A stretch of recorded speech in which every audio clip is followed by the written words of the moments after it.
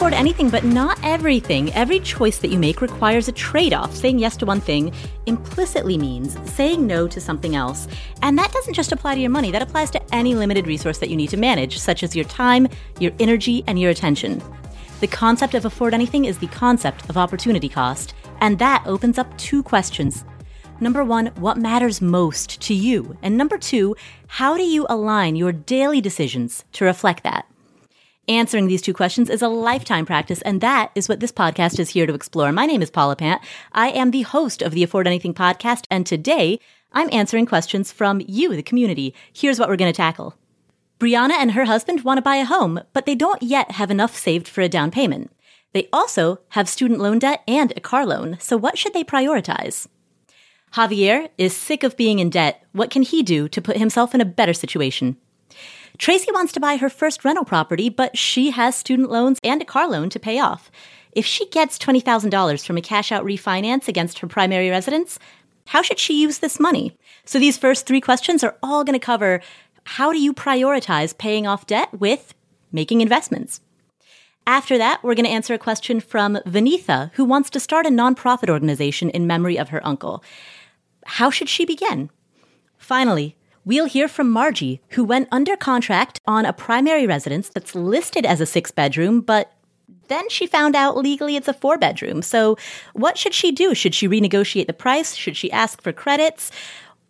What happens when something comes up during due diligence that you don't expect? What next? We're going to answer all of these questions in today's episode, and we have the timestamps for every question listed on the show notes page. So if you want a summary of the questions and the timestamps for when that question begins, head to the show notes page at affordanything.com/episode 270. That's /episode 270. So our first question comes from Brianna. Hi, Paula. I'm a newbie to the Afford Anything community. You wouldn't believe it, but at age 27, I just learned the terms financial independence and passive income for the first time this January.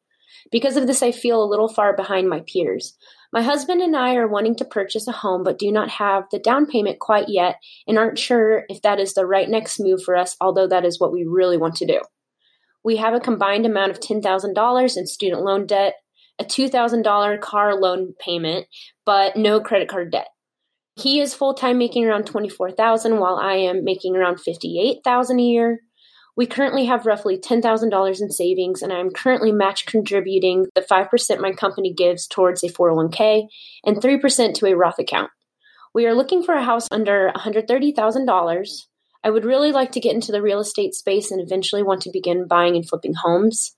My husband isn't completely sold on the whole idea of buying a rental home first and using the excess funds to go towards a down payment for our own home, although I feel like that is maybe what you would tell us to do. Ultimately, what do you suggest? Do we hustle and save up the down payment for our first home, focus first on paying off all our loans, or invest in a rental property before purchasing our own home? Thank you so much, Paula. You're the best. Well, first of all, thank you for asking that question, and welcome to the world of personal finance and financial independence. Welcome to the FIRE community and the FIRE movement. And I have to say, if you're starting at 27, you are not behind. There are people who find this world, they find financial independence when they're 37 or 47 or 57, and they're looking into traditional retirement, and then they start researching retirement, and then they find the FIRE community. So the fact that you're starting in your 20s, you are getting a super early start.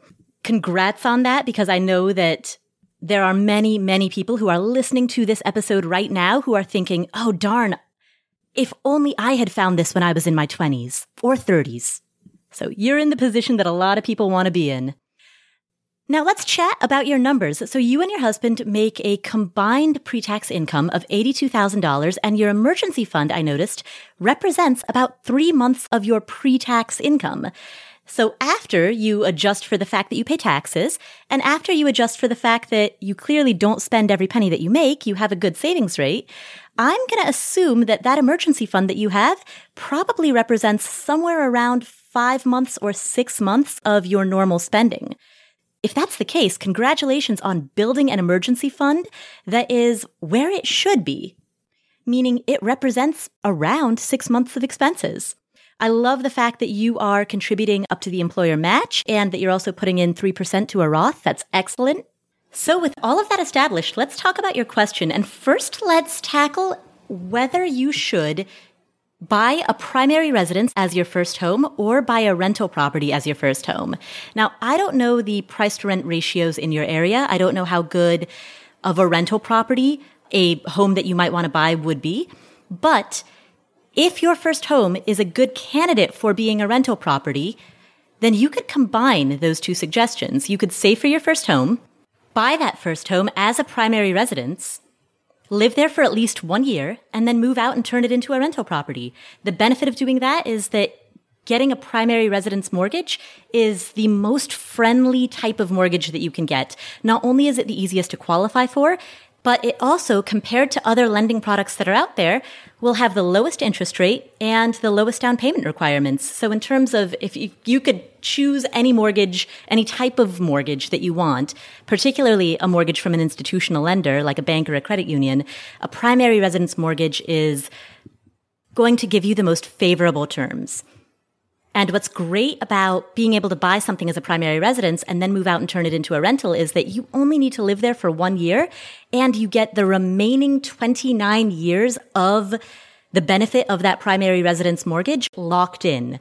So 30 years from now, you're still enjoying the mortgage terms of a primary residence, despite the fact that for the overwhelming majority of time that you'll hold that home, it will be used as a rental.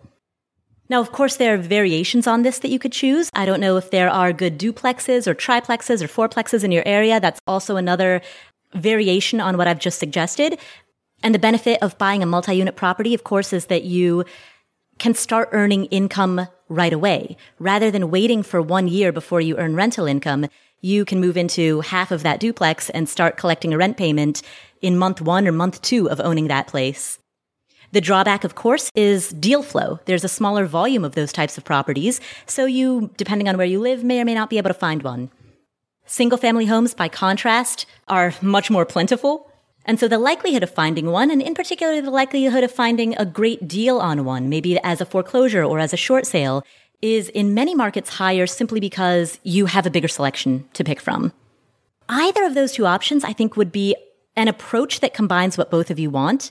You would have a primary residence, you would enjoy the benefits of having a home that has a primary residence mortgage, and when you convert that home into a rental property, you can do that in one of two ways. You can either buy a second home for yourself and turn that first home into a rental property, or you can go back to renting after a year and simultaneously be tenants and landlords at the same time.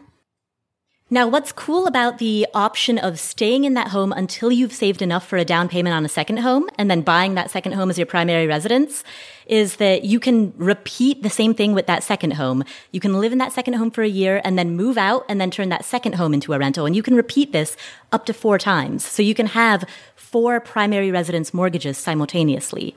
And you mentioned that you eventually want the experience of flipping homes. So if you were to buy fixer-uppers, then that year that you're living there could give you the experience of doing what's called a live-and-flip, where you live in it for a year, improve it while you're there, and then rent it out at a higher rate than what it could have rented for at the time in which you bought it.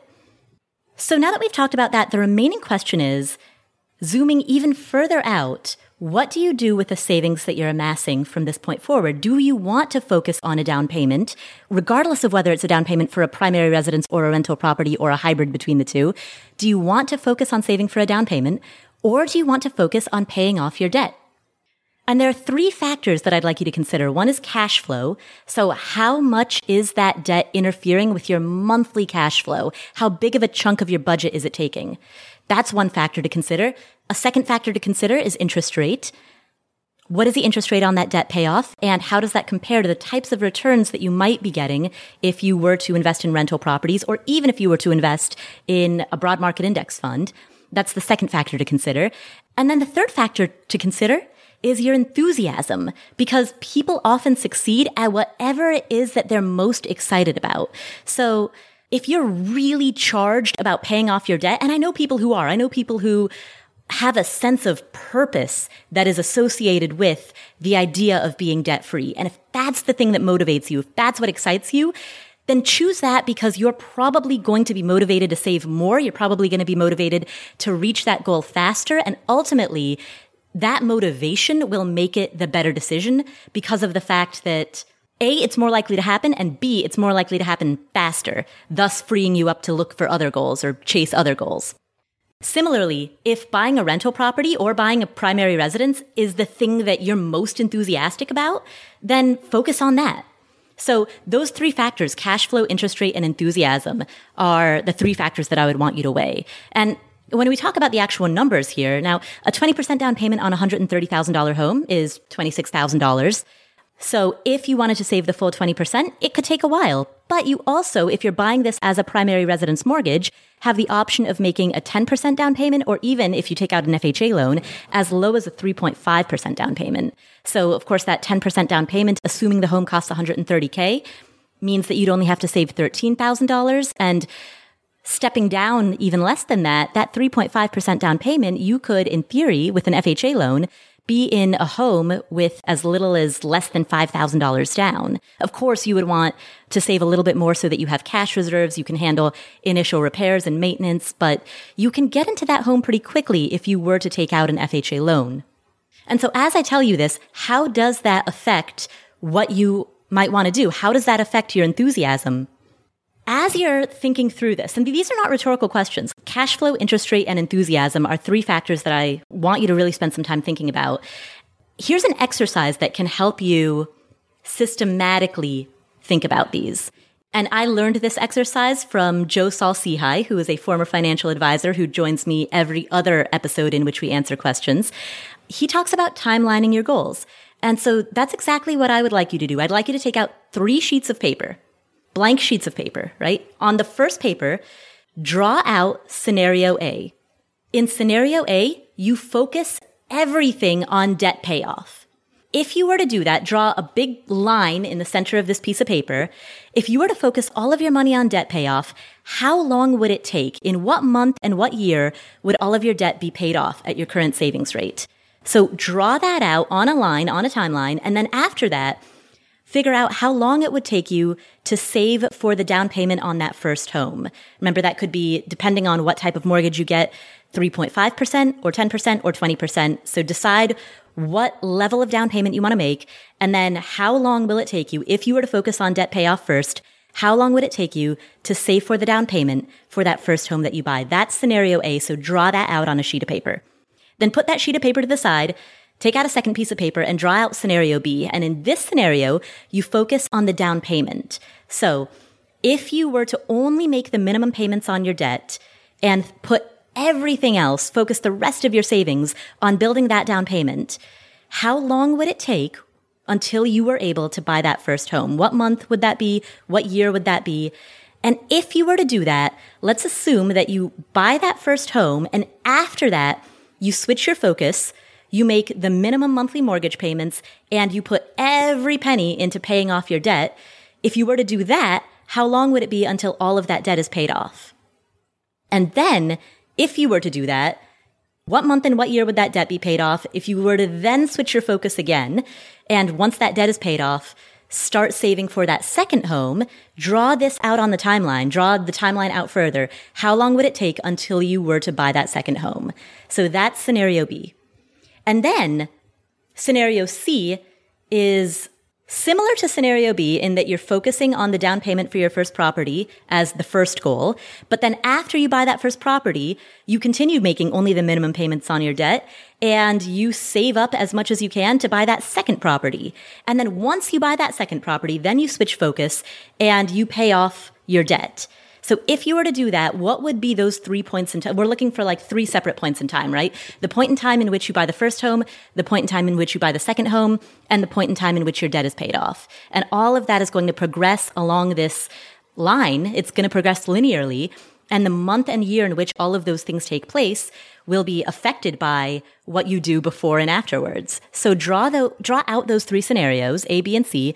And once you look at all 3 of those visually, once you see the timelines and the dates, I think you'll have a pretty clear idea of which one appeals to you the most. So as you're weighing what is essentially a question about priorities, what's a bigger priority? Buying a home, buying a second home, paying off your debt? As you're weighing those priorities, frame it into the constraints of time.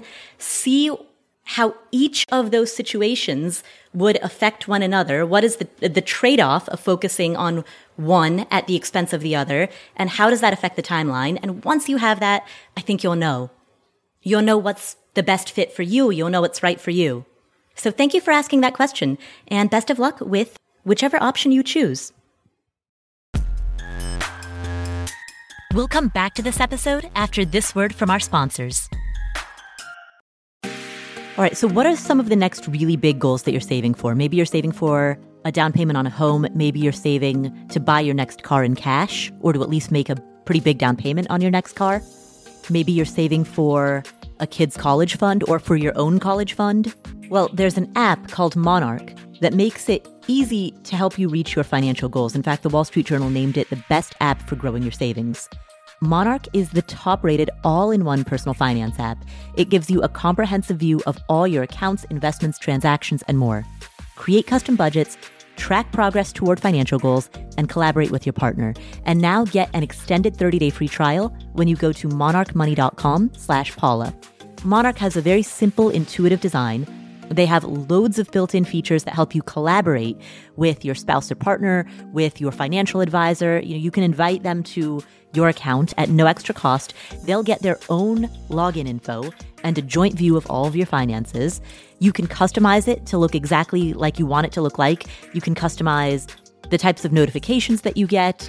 I've set mine up so that I only see the big ticket stuff. I personally don't want to see the little things. I just want to see big ticket items. So I've set up my notifications accordingly, but you can do it however you prefer. You can change the layout of your dashboard. You can make it your own. And Monarch will never sell your data to third parties or show you ads.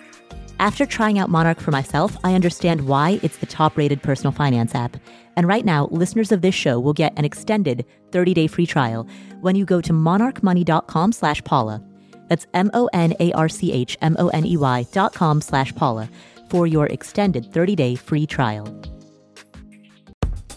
We're driven by the search for better, but when it comes to hiring, the best way to search for a candidate isn't to search, it's to match. And you can do that with Indeed. Indeed is a matching and hiring platform that has over 350 million global monthly visitors.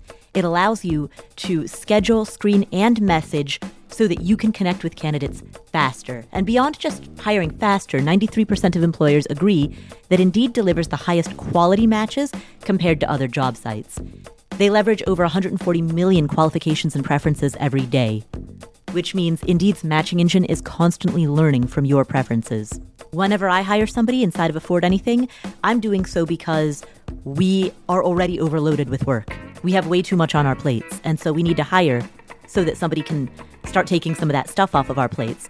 But hiring itself is added workload on top of already busy workload. So it's great to have a platform like Indeed that helps you hire faster and find higher quality matches.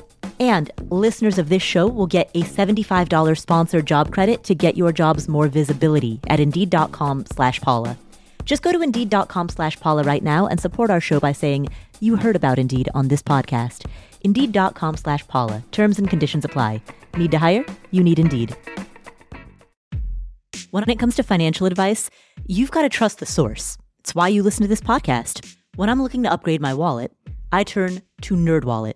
Their expert team of nerds dives into the details to help you find smarter financial products.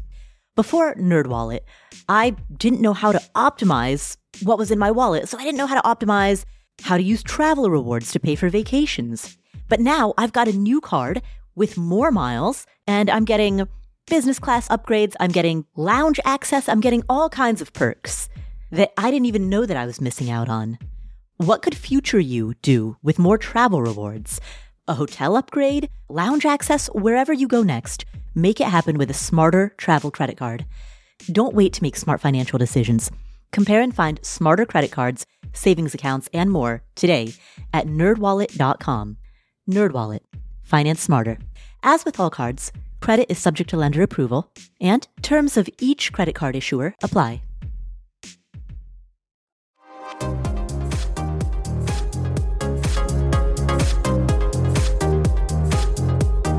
Our next question comes from Javier. Hi, Paula. Javier here. I'm super glad to know we are much better from COVID-19. Seriously, I was super worried about your condition, looking at your tweet feeds every 15 minutes to see any update. Good to know you are doing good. My question is because I'm sick and tired of being sick and tired. I don't know. I don't want to be in debt anymore. And so I want to know what are your suggestions. I'm 35 years old. I'm currently under $63,394,000 in debt. That is 28,000 in auto loan, 21 grand in credit card loans, and 4 grand in personal loans. I have 11,000 in cash for emergency and in savings and checking accounts. 30,000 in my Robinhood portfolio. That's its individual stocks. And I have 46,000 between my Roth IRA and my 401k accounts. I have a balance of $126,000 in my mortgage in a condo close to Boston, Massachusetts area. I've been living in the US since April 13. I'm a Mexican working with a work visa. I'm terrified that any Trump policy or any bad economic situation like the current one can affect my work status. I can be forced to go back to my origin country. I've been under a strict body policy for 2 years now. My debt was more than 100,000 when I started following Dave Ramsey and Afford Anything podcast in 2018. Thank you so much for all what you do. Javier, I want to start by saying two things. First, thank you so much for being so concerned when I had COVID-19, for constantly checking social media to see if I was okay. I'm truly moved by that. I'm very, very touched by that. And I don't even quite know how to put it into words. It's one thing to listen to a podcast, and it's another thing to genuinely care about the life and health of the podcaster. And when I had COVID-19 and I saw how many people in this community were genuinely really worried and hoped that I'd be okay, I don't know how to put it into words. It was deeply moving. So thank you so much. And second, huge congratulations to you. Actually, that should have been first. Huge congratulations to you for everything that you have achieved so far. As you mentioned, you used to be $100,000 in debt, and you have paid off a massive, massive chunk of that.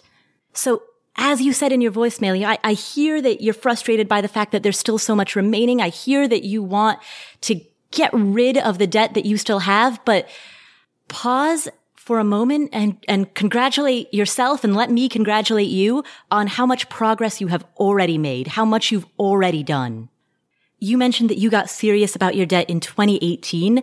2.5 years of focusing on your debt. That is a long time. And it requires incredible persistence, dedication. Like, you've come so far already. So big congratulations to you on that. Now let's talk about how to get rid of the remainder of your debt. First, I noticed that you said you had a personal loan for about $4,000, and you also have $3,000 in a Robinhood account. And I'm going to assume that your account with them is a taxable brokerage account. It is not a retirement account. You said the money there is in individual stocks. So what if you were to sell out of those stocks, take the $3,000 that's in the Robinhood account, and apply it to that personal loan? After making the minimum payments on all of your other debts, the next $1,000 that you save could wipe out that loan entirely. As you know, part of the stress of carrying multiple debts is that there are multiple debts. And so every month you're paying separate bills and you're looking at all of these different debts, and it kind of feels like playing a game of whack-a-mole. So if you can completely get rid of one of your debts, case closed, distant memory, in the past, I think that might free up some mental and emotional space that can energize you to then tackle the rest of what you're holding. So that would be my first recommendation. Sell out of the $3,000 in Robinhood and use that $3,000 plus an extra $1,000 to pay off that personal loan. That's the first thing I would do. The second thing, I noticed that you have a car loan for $21,000. Would it be possible for you to sell that car and just drive a piece of junk for a little while? Drive a $4,000 car. Because even if you had to borrow the money for that $4,000 replacement vehicle, you'd still be able to wipe out $17,000 worth of debt in one single decision and in one single transaction. And once those two debts are out of the picture, once the $4,000 personal loan is gone, and once the $21,000 car loan is gone and replaced with a much, much smaller car loan if necessary, you will have made pretty significant progress on your total debt balance.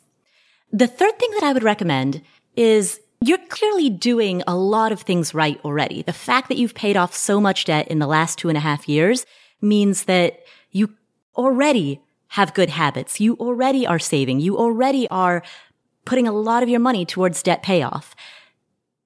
And because this can be such a marathon and getting to that midpoint where you're at can feel so frustrating because you've done all this work for years and yet you're still only at the midpoint. I'm using only in air quotes because it's a huge accomplishment, but I definitely understand how it can still feel like overwhelming. There's so much left to go.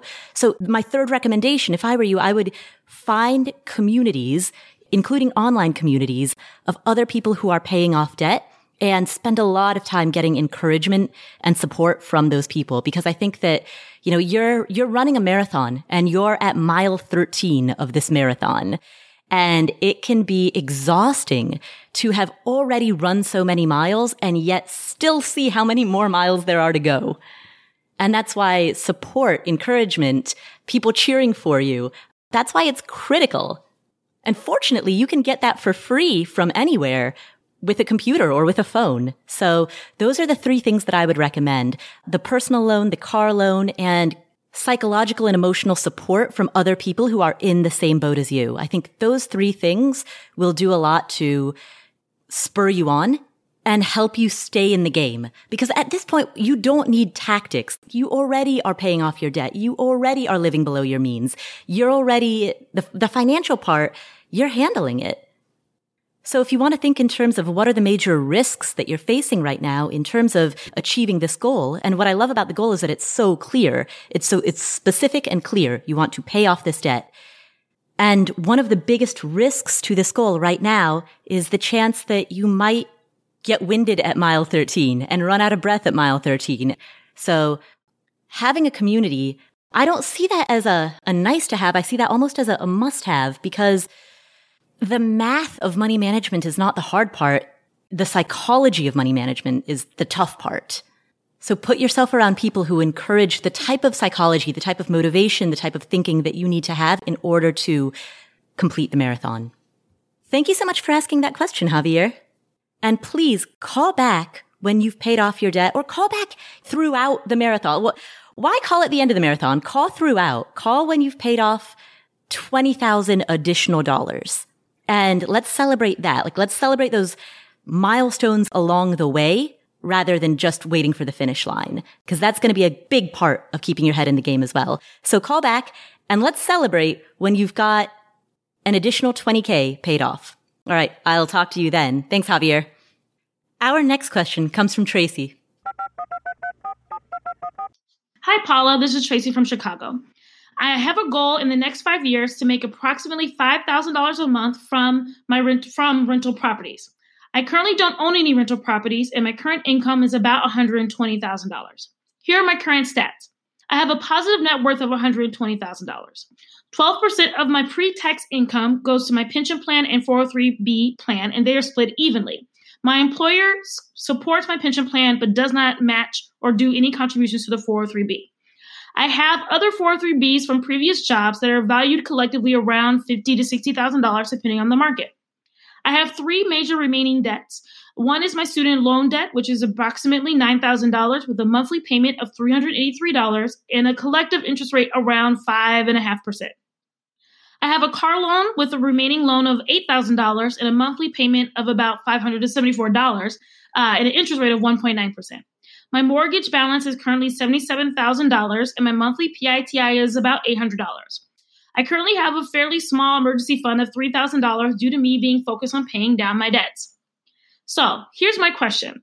I want to take advantage of these great mortgage interest rates and do a cash out refi. I'm planning to take out $20,000. Knowing my long-term goal, what is the best use of these funds? My initial plan was to pay off my current debt for student loans and my car, and then use the remaining monies to seed my emergency fund and my down payment for my first rental property. Is there a more optimal solution or plan that will allow me to get to my goal faster, or do you see any other potential opportunities for me that I don't yet see? Thank you so much for answering my question, and I appreciate all of your work, Paula. Tracy, first of all, I love your goal. $5,000 per month from rental properties within 5 years. I love that it's specific. It's got an amount. It's got a time. I absolutely love the goal. And congratulations on everything you've built. You have a net worth of $120,000. You're putting away 12% of your pre-tax income into retirement accounts. You have good equity in your home, so you're set up really well. You're making the right choices. So let's talk about your specific question. Your proposal is to take out a $20,000 cash out refi and use it to pay off your student loans, pay off your car loan. And after those two loans are paid off, that's going to take most of the cash out refi. There will be a little bit left over that you can put towards an emergency fund or a down payment, but most of that cash out refi that you're talking about would be gobbled up by paying off those two loans. So is this something that you should pursue? Short answer, no, I would not recommend it. I would be in favor of using the cash out refi to buy a rental property, but I would not be in favor of using the cash out refi to pay off your student loan and your car loan. And here's why. So now we get to the long answer. That's the short answer. Now we get to the long answer. Long answer is, this is the way that I frame or think about this situation. When we talk about debt, and specifically when we talk about the risks associated with debt, there are three factors that I'm weighing. One is the monthly cash flow, the way that debt impacts your monthly budget. The second is the interest rate. And then the third is the risk of ruin. And that basically is the question, what happens if you don't pay? Let's say some worst case scenario unfolds, and for whatever reason, you're unable to pay that debt. What would happen? How is that loan secured? So let's walk through the three debts that you have. You have student loans, you have car loans, and you have a mortgage, right? So with the car loan, the impact on the cash flow is high. You've got a $574 monthly payment on that car loan. So if you were to pay that off, it would make a massive difference to your monthly budget, because $574 is a lot of money. So the cash flow impact is high, but the interest rate impact is low, since that car loan has less than a 2% interest rate. And if you were to, for any reason, get into a worst case scenario and you couldn't pay off that car loan, the worst case scenario is that you lose the car. So when I lay it out along those three factors, cash flow impact high, interest rate impact low, risk of ruin, I'd say moderate. It would suck to lose your car, but it wouldn't be the end of the world. Student loans. The cash flow impact of paying that off would be relatively mid to low-ish. The student loan payment is $383 a month. And that's not nothing, but of the three debts that you have, that is the smallest monthly payment. So the impact of paying off your student loans on cash flow is low. The impact of paying off student loans based on their interest rate is moderate, since they come at a 5.5% interest rate. So not an outrageous interest rate. So there's a moderate impact. And the risk of ruin. So the interesting thing about student loans is that they are an unsecured debt. If the worst case were to unfold and you couldn't pay off your student loans, nobody can take your diploma away. Nobody can repossess your diploma, and nor can they repossess the knowledge, the skills, the confidence that you gained from your student experience, that you gained from getting that education. So the risk of ruin, the risk of some Armageddon worst case scenario unfolding that would prohibit you from being able to pay off those student loans, the consequence of that with regard to student loans is not as bad as it could be with other secured forms of debt. And I don't mean to downplay the severity of the consequences of not paying off your student loans. It would impact your credit. Obviously, it would potentially get you sued depending on who your lenders are. I mean, it's absolute hell, but not as much of hell as losing some other items. And that leads us to your mortgage. Because if the worst were to come to pass, and I know you're responsible, and I know that you would always keep paying, but just so we have our bases covered for the worst case scenario, losing your house that's like the last thing you want to lose. I'd lose my car before I lost my house. So when it comes to the idea of taking out a cash out refi and using it to pay off a car loan and a student loan, the way that I think about it is that you're trading an unsecured debt in the student loan example, or a mildly secured debt in the car example. You're trading those unsecured or mildly, moderately secured debts for a highly secured debt. And in doing so, you're increasing the risk that comes with trading an unsecured loan for a secured one. And in fairness, that's the reason that you get a break on the interest rate. That's the reason that the interest rate on the mortgage is going to be so much lower than the interest rate on the student loan. I mean, that's not the only reason. There are many factors that go into what interest rates are, but part of what goes into that is the fact that mortgage interest rates can be lower because it's a secured debt. Like, the interest rate reflects the inherent risk. And here's the other thing. So if you're talking about paying off both the car loan and the student loan, now I noticed the balances on those two are pretty close to one another. It's $9,000 on one, $8,000 on the other. The $9,000 loan is at a 5.5% interest rate. The $8,000 loan is at just slightly less than 2% interest rate, 1.9%, which means that on average, the combined interest rate between those two loans is going to be ballpark kind of similar to the mortgage interest rate. So given that even if you did get a break on interest rate, it would be not a huge amount, the interest rate on that mortgage is likely going to be pretty close to the average interest rate between those two loans combined. And given that set of circumstances, I especially don't see any advantage to staking your house on it. With that said, let's turn the conversation to your goal of building $5,000 in rental property income in the next 5 years. I do see advantage to using a cash out refi to help seed that, because in that case, you have a house loan securing another house. So if I were in your shoes, these are the next steps that I would take. First, I would decide what type of rental properties you want to buy, single family versus multifamily, Class A versus Class C, local versus out of state. Decide what type of property that you want to buy. Find out ballpark the range of what your optimal rental property, at least that first rental property, would cost. So have some type of price point in mind, and then talk to a lender about your total debt to income ratio and what you could qualify for. So that's the path that I would be pursuing. How can you use the equity in your primary residence to seed the purchase of your first investment property? That will get you closer to your 5-year goal. And meanwhile, separately, you can work on paying off those two debts, the student loan and the car loan, from your ordinary income.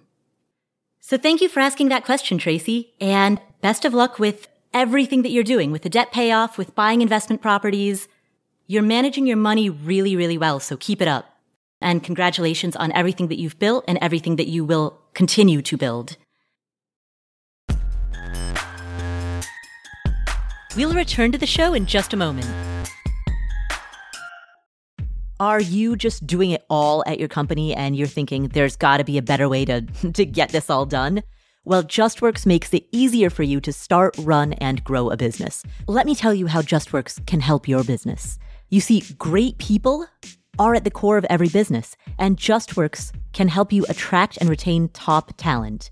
So with JustWorks, you have access to medical, dental, and vision insurance and benefits, plus benefits that include wellness and mental health support, fertility and family building, even financial planning. And when you or your employees have a question about setting up benefits or paychecks, their team of experts is standing by 24/7 to help. JustWorks gives you these HR tools that comply with state payroll tax requirements, keep up with state labor laws, and access a variety of health insurance plans in any state, regardless of whether you and your team are working remotely or in person or hybrid or some combination thereof. JustWorks makes it simple to hire and manage remote employees across all 50 states. It's a cloud-based platform that allows managers and employees alike to quickly and securely access payroll, benefits, and other HR functionality. Learn more about JustWorks and how they can help you get more done by visiting justworks.com/podcast. That's justworks.com/podcast.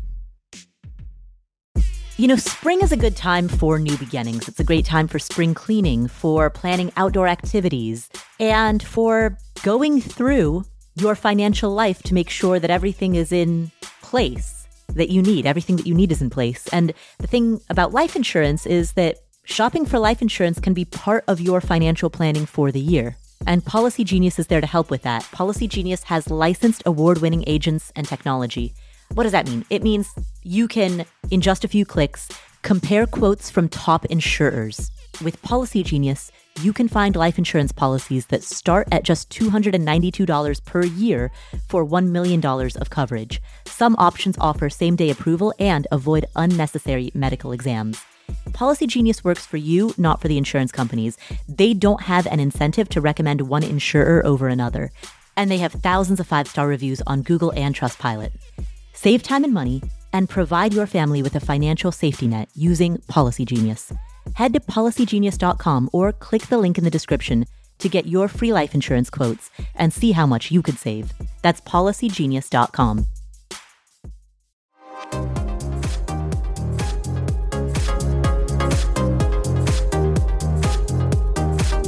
Our next question comes from Vanita.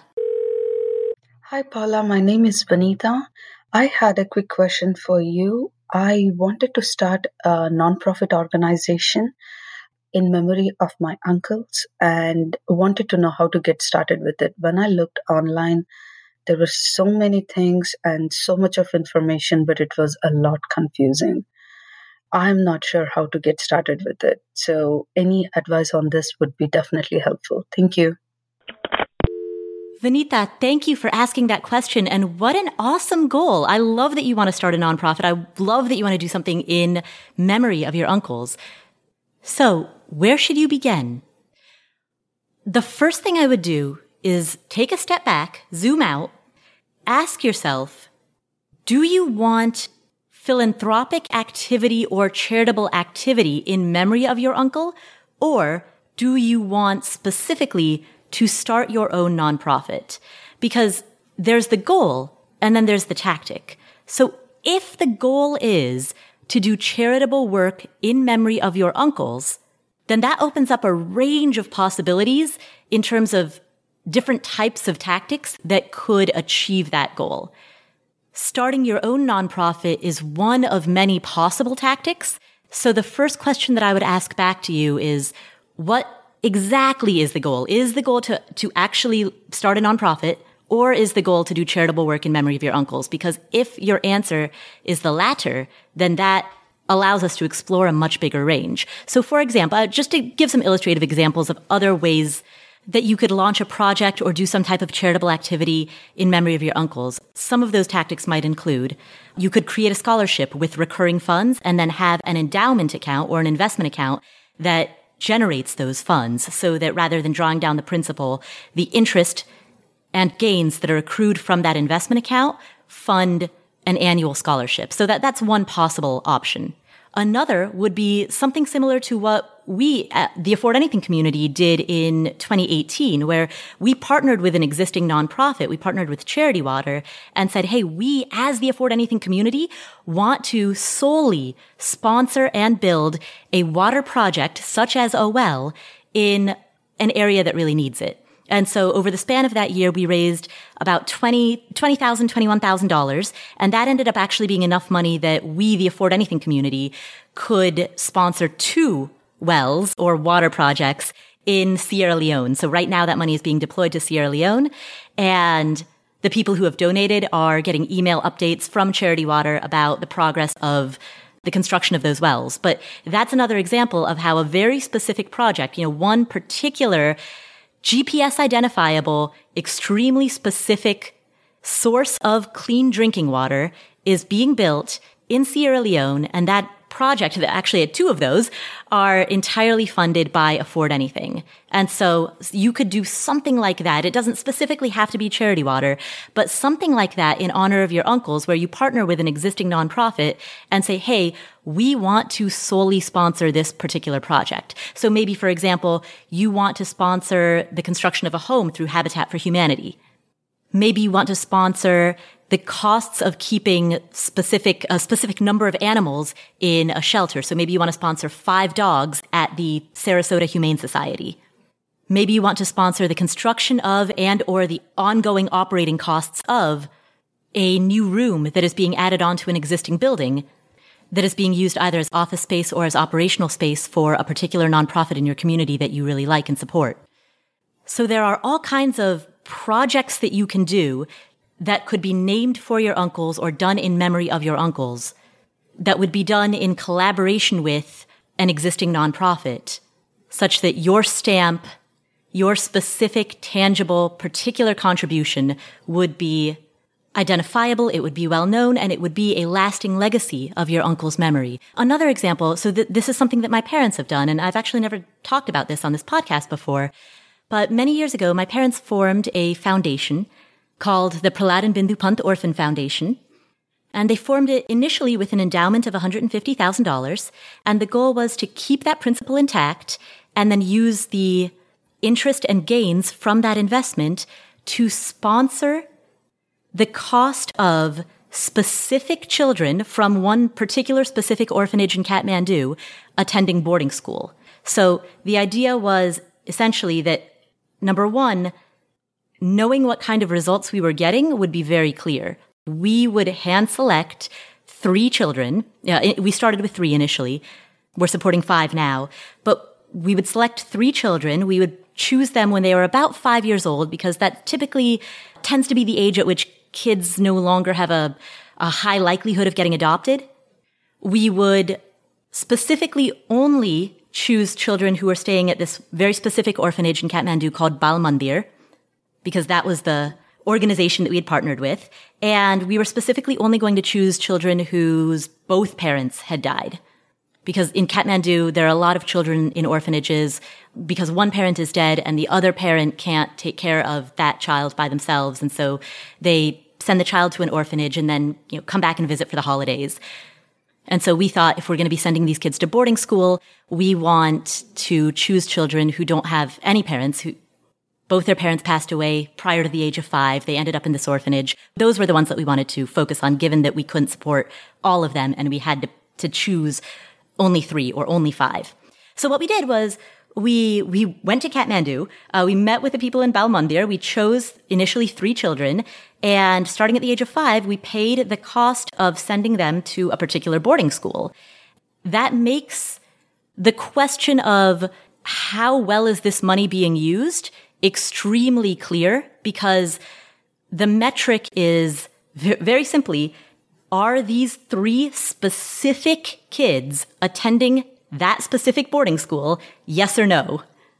So we know that by paying that tuition at boarding school and making sure that that's where those kids go, they have a place to live, they have a good education, they have a good place to live, they have better opportunities and a better education than what they could get if they were still at Bal Mandir, if they were still living at the orphanage. And the reason that I share that story is because that's an example of partnering with a particular organization to do a project that's in a very limited capacity. Like, essentially our project is those 3 kids and making sure that those 3 kids get the best education that they can. And that was much more achievable, much more doable than setting a goal of, say, starting a brand new shelter for women and children. That would have been a massive undertaking. And I mean, hats off to the people who do that. But this is not our full-time job. And something as ambitious as starting a new shelter, starting a new orphanage, that would require the full-time attention of not just ourselves, but many, many, many people. So we knew that wasn't reasonable given the amount of time and energy and budget that we had for it. So that's why I would invite you to ask yourself, what level of time can you put into this? What amount of energy, attention can you put into this? What kind of budget do you have? Do you want to fundraise or not? And based on those questions, come up with a very specific, very clear vision. So your question was, where should I start? Start with that. Get very clear and very specific on your vision. Do you want to support one specific cause, or do you want to support many causes? Do you want to do your work in one particular geographic area, or do you want to work in many locations? Who else, what other groups are doing similar work on that cause and or in that location? What are they doing? How much time can you dedicate to this? And how are you going to measure the results of what you're doing? Because there are a lot of charity assessment groups that are out there that make assessments on how effective a charity is within its operations, but the metrics that they choose matter. So you have charity assessment groups like Charity Navigator and GuideStar, and they rate charities based on two factors. One is transparency, and the other is a budget breakdown of the amount that they spend on operations or on their mission versus the amount that they spend on administration. And then on the surface, that sounds fine, but notice what I just said, right? By definition, they are evaluating charities based on a measurement of spending and not based on a measurement of results achieved. And that's why there are alternative charity assessment groups like Holden Karnofsky and Ellie Hassenfeld, who are former hedge fund managers. They founded GiveWell, which specifically measures the very limited metric of lives saved per dollar. And of course, that metric has natural limitations, right? Because it by definition, it does not highly regard nonprofits that have nebulous or hard to quantify goals, such as raising awareness or creating social change. By definition, it wouldn't highly regard nonprofits that are committed to art or the arts. So certainly the metric of lives saved per dollar has very natural inherent limitations, which GiveWell will readily admit to. But that said, you've got to choose your metric, and you've got to think carefully about what metric you're going to use. Because fundamentally, when you are selecting that metric, you're asking the question, what is the goal?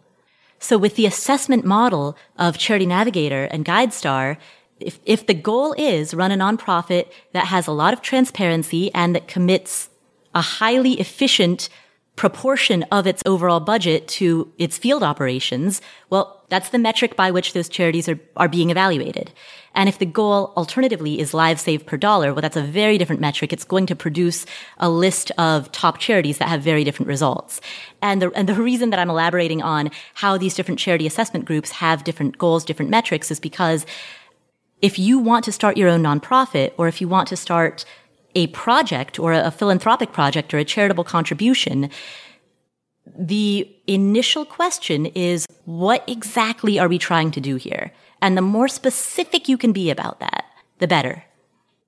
With the Prahlad and Bindu Pant Orphan Foundation, the goal very specifically is send these particular specific individual kids to this one particular boarding school. And notice all of the things that we're not doing. We're not specifically looking after their physical or mental health. Maybe their school will do it. I hope it does. But that's not part of what we do. We're not setting outcome metrics based on the careers that these children will ultimately have or the level of higher education that these children will ultimately have. We have no metrics based around that. We have one very, very simple question that is extremely easy to answer. Are they in boarding school? Yes or no? And because the mission is so simple and so clear, it makes executing that mission incredibly simple. I don't want to say easy, but simple, straightforward. And if this is something that you're going to be doing on the side, if this is not your full-time job, then the mission needs to be straightforward and simple. That doesn't mean it has to be easy, but it needs to be straightforward and simple. So hopefully that helped. Hopefully that gave you some questions that you can use as you are deciding the specifics of your vision, your goals, the metrics you'll use, or the metric singular that you will use. And as you form a clear idea of exactly what it is you want to create. And once that idea is clear, then all of the information that you find online about creating a nonprofit will no longer seem overwhelming, if creating a nonprofit from scratch is the particular tactic that you want to take. Because when your vision is that clear, then you'll know which information applies to you and which information is just noise. But if you don't have that clear vision, then all information could potentially be applicable, and that's what makes it so overwhelming. You don't have the clarity of vision to be able to filter out the online information that doesn't pertain to you. So thank you for asking that question, and thank you for wanting to do this. I love that question. I love that this is a goal that you have, that this is something that you're pursuing. You're dedicating your limited time and energy and attention and money to creating this philanthropic project. So thank you for all of that. And please call back anytime. Let us know how we can support you. Let us know if you have any follow-up questions. I absolutely love this. So thank you so much for calling in. I'll hopefully hear from you soon. Our final question today comes from Margie. Hi, Paula. My name is Margie, and I have a question about buying our first house. I'm in contract to buy our first house that was listed as a 6-bedroom, and our offer was based on that, and 6-bedroom comps in the area. But we found out that it's legally a 4-bedroom, as the attic, quote unquote, bedrooms don't have a heat source. I got the tax assessment records from the town, and they confirmed that it was assessed as a 4-bedroom. I want to renegotiate the sale price with this coming to light, but my husband thinks it's better to get credits for closing and keep the original sale price. Do you have any advice on how to proceed? I'm concerned about paying too much, and unless we remodel to make more bedrooms, we might have a hard time selling in the future. We were planning on living there long term for now, so that's a faraway concern. This is in New Jersey, tri-state area, and we beat out 8 other offers on this house. And this house was on the market for 3 days. We appreciate any advice that you have in this situation, and thank you, and I'm a big fan of your show. Margie, thank you so much for calling in with that question, and congratulations on being under contract on this home.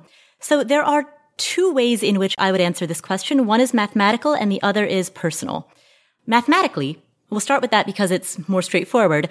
Mathematically, what would it cost to turn these bedrooms into official sanctioned bedrooms? Do they simply need a heat source, or are there more things that would be required? Because different municipalities have different criteria for what constitutes a bedroom.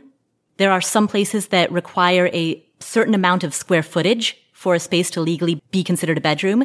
There are places that require 2 forms of ingress and egress. So, for example, there might be a door that provides ingress and egress from between the room and the rest of the home, but then there would also have to be a window that provides ingress and egress between the room and the outside world, the yard, so that in case there's a fire, there are multiple methods of access and escape.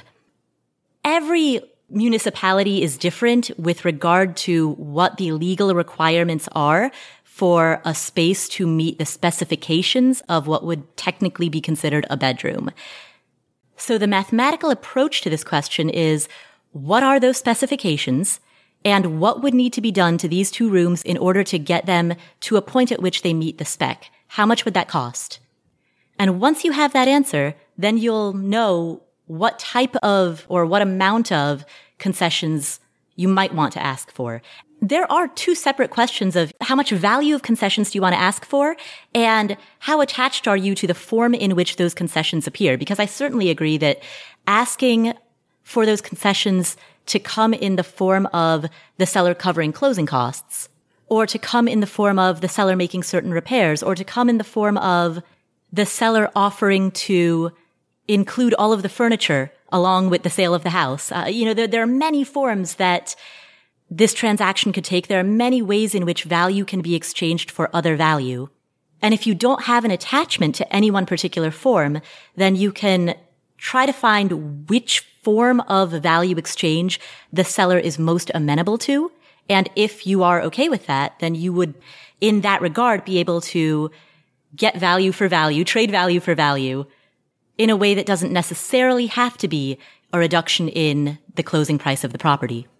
Or to state a little bit more broadly, in a way that doesn't have to be the seller's least favorite way of giving you that value.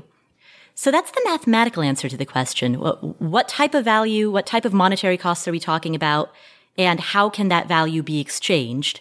But then the personal question is, are you, at a personal level, willing to potentially risk this deal for the sake of that negotiation? Because it sounds as though you like the place a lot, you plan on living there personally for a very long time. You're buying an owner-occupied personal residence, and that is not a purely mathematical decision in the way that a rental property is. Now, given that you are already under contract, perhaps there's no risk of the deal falling through. It depends on where you are within the purchase and sale cycle. So, and I'm saying this for the sake of everybody who's listening, if you send an offer and the other party sends a revised offer, well, the 2 parties are not under contract, so that could fall through at any moment. So if another party sends a revised offer asking for an adjustment of $3,000 or $4,000, and the very fact that they made that request causes the other party to walk away, thus causing the entire transaction to fall through, well, then the party that made that request just lost that transaction over a relatively minor amount of money. And in a situation where you don't have an emotional attachment to any particular home, in a situation where you're buying an investment property, that might be totally okay. in a situation where you do have an emotional attachment to a home and you want to make sure that the deal stays good, then that's not an amount that's great enough that would merit risking the deal.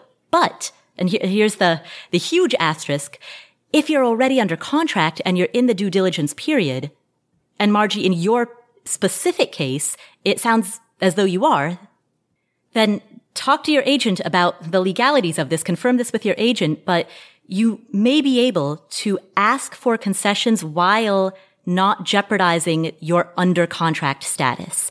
If what you want is to preserve the deal and not lose the deal over a relatively minor amount of money, then make sure that at all times you remain under contract for the property. You don't want to fall out of contract. So long as you can manage this negotiation while remaining under contract, then sure, see what concessions they'll offer. But make sure that you don't fall out of contract, meaning make sure that you don't jeopardize the deal for the sake of that. So those are the two approaches that I have, the mathematical approach of calculating value and the personal approach of assessing risk. So thank you for asking that question, and congratulations for being under contract on this house. You beat out a lot of people, and it sounds like you found something that you really like, that you want to live in for a long time, and that is worth a lot. So congratulations on finding that. Congratulations on the move that you're about to make and the new chapter that you're about to start. And I'm excited for your new home. With that said, that is our show for today. Thank you for tuning in. Earlier in today's episode, you heard me talk about the importance of connecting with a community. If you want to hang out with other people in the Afford Anything community virtually, you can do so by going to affordanything.com/community. That's where you can connect with like-minded people who also listen to this podcast and who share your same goals of paying off debt, buying a rental property, aggressively investing for retirement, perhaps starting a nonprofit, or becoming an entrepreneur and starting your own business or your own side hustle. There are groups within the community in which people talk about specific areas of interest. And that's what makes this community special. With a Facebook group, you have an entire community in that same Facebook group. And so if people want to talk about one particular area of interest, like debt payoff, they would have to start a separate Facebook group just for that, a separate smaller one. But in this community, everyone can belong to the broader community. And within that, there can be little villages of people who gather because they want to talk about a particular specific topic, whether that's debt payoff or being in your 30s or living in the Pacific Northwest or living in the Southeast. You know, there are little groups that can gather under the framework of this bigger group, and it can all be one big community with lots of particular interests or topics that allow them to connect at a deeper level. Our community also does Zoom calls with one another. So you can join like a Zoom happy hour and hang out with other people inside of the Afford Anything community. So all of that's available. It's all free. And it's at affordanything.com/community. And I'm going to add, we don't make any money off of that. We don't do any advertising there. We don't, even when I launch my course, I don't even mention it there. I keep it intentionally ad-free, special interest free. Yeah, I keep it a space that is pure community and connection without any of the other muck involved, because I think that's a big part of fostering and supporting a community of people who are interested in lifelong learning and constant improvement, particularly constant improvement with regard to your life, your career, and your money. There need to be spaces where people can gather and support one another and exchange ideas and not be inundated by ads. And that is what our community is there for. So affordanything.com/community. It's free and a great place to connect with like-minded people who can help cheer you on and answer your questions and offer insight and feedback and motivation. Thank you for tuning in. My name is Paula Pant. This is the Afford Anything podcast, and I will catch you in the next episode.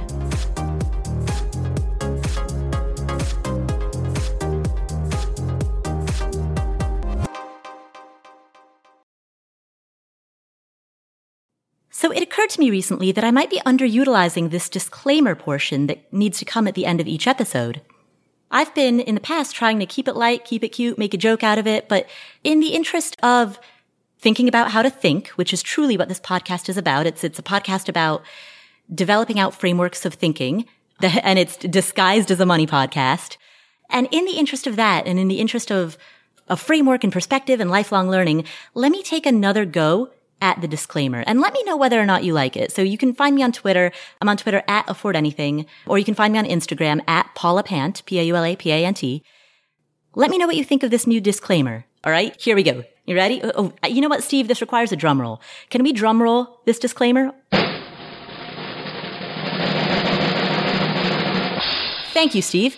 All right, here we go. 3, 2, 1. There is a distinction between financial media and financial advice. Financial media is characterized by mass communication to a large audience on any media platform, whether it's televised like CNBC or in print like Money Magazine or Kiplinger, or on the radio and in podcasts like The Dave Ramsey Show or Bigger Pockets, or yes, the Afford Anything podcast, the one that you're listening to right now. And financial media is an unregulated industry. We have no prerequisite curriculum or qualifications, no specific set of standards and protocols to meet and maintain, and no licensure requirements. Financial advisors, by contrast, operate inside of a highly regulated industry. They must have specific and rigorous training. They must meet and maintain licensure requirements.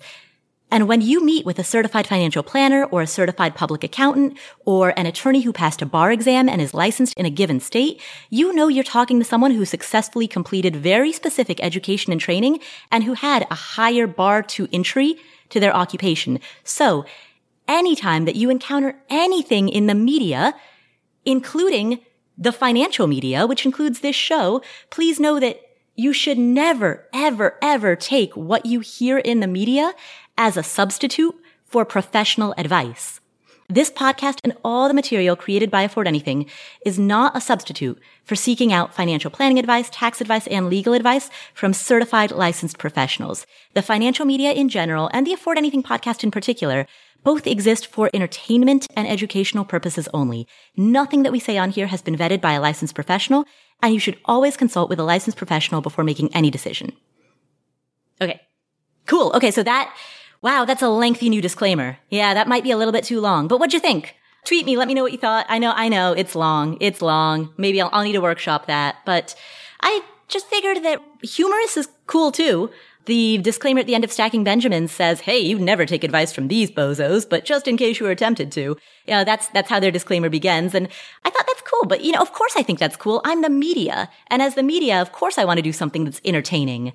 So I guess the takeaway is don't trust the media. And that includes myself. And that includes this show. So there's my new disclaimer. That was so long, I feel like I need to sign off again. So thanks for tuning in. My name is Paula Pant. This was maybe my new disclaimer, or maybe something that's too long and will only air once. I don't know. You tell me. At Afford Anything on Twitter, at Paula Pant on Instagram. Talk to you then. Bye.